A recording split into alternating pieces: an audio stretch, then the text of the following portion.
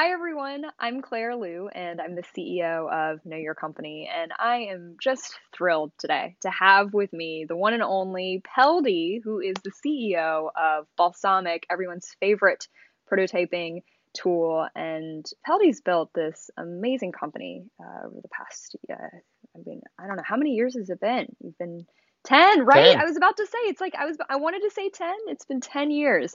And I've been such a big fan of your work, big admirer of your whole ethos and thinking about building a company. I remember watching your talk a few years ago at Business of Software in Boston. I think that's where we first originally met. And so it's been fun to get to know you, to hang out, to learn from you. So thank you so much for being here today. Thank, excuse me. Thank you, Claire. I'm all nervous because you are Oh, one of the entrepreneurs that I admire and I follow. I think you are the entrepreneur that has had the most impact on my life for the last year. I've wow. basically been reading everything that you ever wrote. Oh, well, geez, that just makes my day. I will take Yeah, that. All is good in life if I can get that from you, Peldy. Thank you so much. One other thing too, I want to mention to everyone who's watching the Heartbeat. You'd mentioned to me that you actually also, aside from being reaching the 10-year anniversary of Balsamiq, you guys recently launched a web app as well, which is really exciting. So yeah. folks watching should definitely check that out. But Peldy, here's the thing: I'm here to extract wisdom from you today. I want to ask you this one question that I've been asking leaders I really respect and admire. And that question is, what's something you wish you would have learned earlier as a leader? Lots of stuff for sure. But there's one thing that I came across that I sort of was a light bulb moment Hmm. a few months ago. I was reading some of your guides on how to give feedback and give and receive and all that. And I came across this little video by Leo Widrich, who was the co-founder of one of the co-founders of Buffer. Yes. And he was talking about some feedback that he had received from Joel of Buffer, Hmm. which really opened my eyes. And the idea is that sometimes doing what you're really, really good at actually hurts the company, which is very counterintuitive. But Yes. let me explain. Yes, So, please do. in my case, I see it all the time. So, I'm really good at getting stuff done, right? Okay. I start projects, work on them, communicate with the right people, I make it happen, right? All right. And so I do project after project after project after project, and I'm thinking I'm killing it. But then you Yeah. realize that as a CEO, 10 years into it, I shouldn't be doing any projects. Hmm. I should have delegated everything by now, right? Yes. So now the team continues to rely on me to get stuff done instead of learning how to do it themselves. And so if I ever decide to go on vacation or burn out, then I leave them hanging. Yes. Another example is, my whole goal with Balsamiq is to learn as much as I can forever, right? Be challenged and Yes. learn, and so I'm really good at that. Yes. I if there's a challenge, I dive in, I do the research, I know how to do a research quickly, but with enough information to solve the problem. So I'm learning, and I'm applying, but I'm never teaching Hmm. what I learned, right? Fascinating. Yeah. So I become good at all these thousands of different things, including GDPR, for instance, right? But Yeah. there's You no, and me both. Yeah. yeah. I mean, in the last few months, I've done a lot of research on GDPR, another research on how to create a culture of feedback, right? Completely Mm. unrelated, but things that our company needed. But instead, I should be teaching others how to do research. I Mm. shouldn't, you know, basically, you forget to, you think you're doing great, but you should take a step back and think, okay, strategically, am I am I helping the company? Imagine the company without you in 50 years, Yes. right? Are they gonna be ready to go? Are they, Totally. what I've realized is that um, I should stop myself from doing things I'm good at, which is so counterintuitive, right? Hmm. Uh, Yeah. and instead focus on delegating, training, and making sure that everybody gets good at doing those things. Absolutely. It's this idea that, I mean, there's so many layers here, Peldi, that I want to sort of peel away at because you talk about essentially saying that you being good at something isn't enough in a company. It's not that Right. you just can't be good at it, it's other people have to be good at it, or else the organization doesn't become self-sustaining. So I think that's like you said, it's a very counterintuitive nuance as a leader to understand that it's not about me being good at these things. It's about other people. And so I think that's one Yeah, and it's fascinating tricky because takeaway. no one's going to stop you because you Huh. are doing a bunch of stuff, right? Yeah. In Leo's case, he was lucky he had a co-founder in Joel, and Joel realized that this was happening, and he told him. Yes. Yes. Right? I am a solo founder. No one, the employees, no one No one tells you. even. Yeah. Well, it's not their job, right? They're like, all right, you're doing great, you know. Yeah. Well, I was going to ask you, that was my next question. What caused you to recognize this realization? When did you have like a wake up moment? Did someone say something? Was it something you read or you just some self No, it reflection? was this little video that I came across while I was doing research Huh. on feedback, and it was just timely, right? Yes. If I saw that video 5 years ago, I would have said it Hmm. doesn't apply to me, whatever, Yeah. right? Now, 10 years into it, I'm maturing more. I'm finally maturing as a CEO, and I'm more receptive to that kind of feedback Absolutely. Well, question for you message. then. Why do you think, and for folks who are watching, I will be sure to share that video that Peldy's Yeah. alluding to. Why would the 5 years ago version of Peldy have disregarded that video? What is it that's been different? What are you more open to or more sensitive or self-aware about? What's changed? Well, what's changed is that we're 10 years old now, Yeah. and I'm starting, and that was sort of my big old goal from the beginning. I wanted to build a long-lasting company, and 10 years is pretty Yeah. impressive for a software company.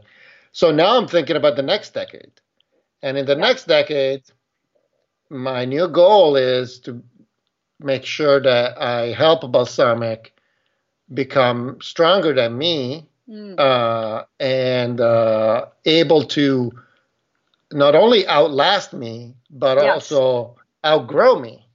Absolutely. So it sounds then like being able to resist seeing your strengths as sort of the only way you can make an impact on the business is the only way actually for the company to grow and to outlast you as the founder. Then then the organization isn't just you as the CEO. It's not just about Peldi. It's now Balsamiq. It's something bigger. The other thing I was curious to get your take on, Peldi, is I was thinking about why it's actually so difficult for founders to not play into their strengths, right? So for you, you're good at getting stuff done. You're good Right. at picking up and learning new things. And I was thinking for myself, like, oh, what are the things that I'm good at? I think someone might say that, Claire, like, you're good at communicating things, you're good at writing. And yet I would argue, just, like to your point, that sometimes I probably over communicate things, even within our tiny, tiny company. I probably over communicate stuff. I'm pretty sure if I were to look back, I'd go, I didn't like, it's good to communicate, but like maybe because we're That so was too small, much. maybe it's Yeah. too much, right? And I was thinking about it, and I'm curious to get your take on it. I wonder if it's because we like doing things that we're good at. Right. Yeah. I think there's two things. Yeah. One, maybe three. Okay. One is definitely there's a lot of ego that goes into being a founder. You're Sure. proving to yourself that you can do this over and Yes. over, right? You like the challenge and you like to overcome the challenges. So uh, diving into tough projects is fantastic, right? It's Mm. another chance to prove to yourself, yes, I've overcome this obstacle as well. Yes. The second thing is after a while, and it's related. It's doing things you're good at becomes um, something that makes you feel good, right? Because if you were to focus on the things you need to work on all day, you feel completely inadequate and completely, you don't know what you're doing, right? Yes. So, sneaking in a project here and there, or doing, an extra piece of communicating, something Yes. where that is going to work helps you feel better, I think. Yes. And then so there's a little bit of a laziness, but also sort of mental health. You need a little bit of a pick me up once in a while, right? Yes. And so doing what you're good at is good. And then the third part is which is I guess what you said. It makes us we like doing that stuff. And the third part is that it could be completely a blind spot. You don't even realize you're doing it. It's just a habit. It's just how you operate, and no one's stopping you, and you'll never notice unless you watch this video. I was just about to ask you. I mean, that was literally my next thing. I was like, it almost sounds like if it's sometimes the things that we're good at, that we like, and that makes us feel good, that are actually hurting our company. How do we ever find out what these things are, Peldi? Other than, like you said, Right. stumbling on this video on YouTube. Yeah. Yeah. Well, I mean, Like, what the way self-checks that for Leo you did as it a leader? was Yeah, go for it. having a co-founder, right? Mm-hmm. Or having, I guess you could have advisors, but they don't work with you day after day, all Right. day, right? So they might never notice as well. Um, I think over time, it's, if you have an executive team, you have to teach them to do this as well, right? You have to create a culture of feedback so strong that they will even give you feedback about stuff that you're good at, not just what you need to work on. But I bet that's really tough to create, and I haven't been able to do it so far, but I'm working on it. It's there's an imperfect process and more art than science, I think. I am curious to. I can only imagine there are some folks who are watching this, Peldi, who are thinking, okay, maybe some strengths are getting in the way, but there are certain things in my company, Peldi, that I only can do. There are certain things that only Absolutely. I am good at. So how do And we as leaders, how do we make that distinction between, okay, these are the things I actually cannot give up and compromise on right, because Balsamiq would completely, just go off the deep end, and then these are things where no, right. I need to get this off my plate. I need to teach other people how to do Yeah. this stuff. How do you make that distinction? Well, I think the answer changes depending on where your company is Mm-hmm. in its lifetime. Yeah. If I think I can only start thinking about these things now because we are stable, we are very profitable from the beginning. We have 30 people now, Yes.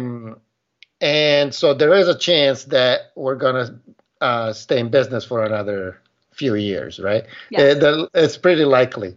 And so my horizon expands because I have this certainties. Yes. 5 years ago, if somebody said you need to think 2 years in advance, I would say you're crazy. I'm drowning. I'm just trying to tread water here, right? Yes. So to people who say that, I say fair enough. If it's Yes. very likely not applicable to you, but you should keep this in the back of your mind for the future because I feel I don't know. Not everybody's goal in life is to build a long-lasting company. Sure. But if that's your goal, Mm-hmm. then you have to keep this in mind because you're not going to be around forever. Yes. After a while, you get too old, you want to retire, or something happens, you want Yeah. to, Do something and else. Yeah. so what I wish I would have done is ratcheted down my doing and my learning and increase the teaching to do it gradually Because now I'm Yes. 10 years in and I'm realizing that the company revolves around me too much still. And so I'm like, I burned out and I'm like, you guys, I'm out. See you in a couple of months. And that's a disaster because they're not ready, right? I Of course. haven't prepared Yep. them. But actually, what's happening is that my team kicks ass and they all stepped up and they're teaching me how to do it. So it's awesome. Yeah, they saved you. Yeah. I feel you. I feel you. I think, I mean, for me personally, Peldi, as a leader, one thing that I'm taking away is to not assume always that our strengths are good for the company, right? Just not to make that correlation so automatic.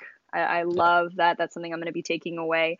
And to, I think this idea of reflecting on how focusing too much on our strengths can actually strangle the company, I think is also a really interesting takeaway. I think regardless of business lifespan, I'm thinking even that small reflection process where you whether you take 10 minutes once a year or you survey your employees and you would just ask a couple people like, hey, am I like, would you like to know how to do this stuff? Like, would Right. you like to be doing more of this stuff? And then I love, lastly, one thing I really hope people take away is this idea that teach more, do less, right? And maybe the Mhm. longer your company is in business for, maybe you ramp up the teaching and you lower the doing. Exactly. So Exactly. I think that's how Exactly. you scale, right? So I think that's incredible wisdom. I wish. Hey, I'm learning from you. We're all learning from you, Peldi. Yeah. Thank you so much for being a part of this. We all appreciate it. Thank you very much, Claire.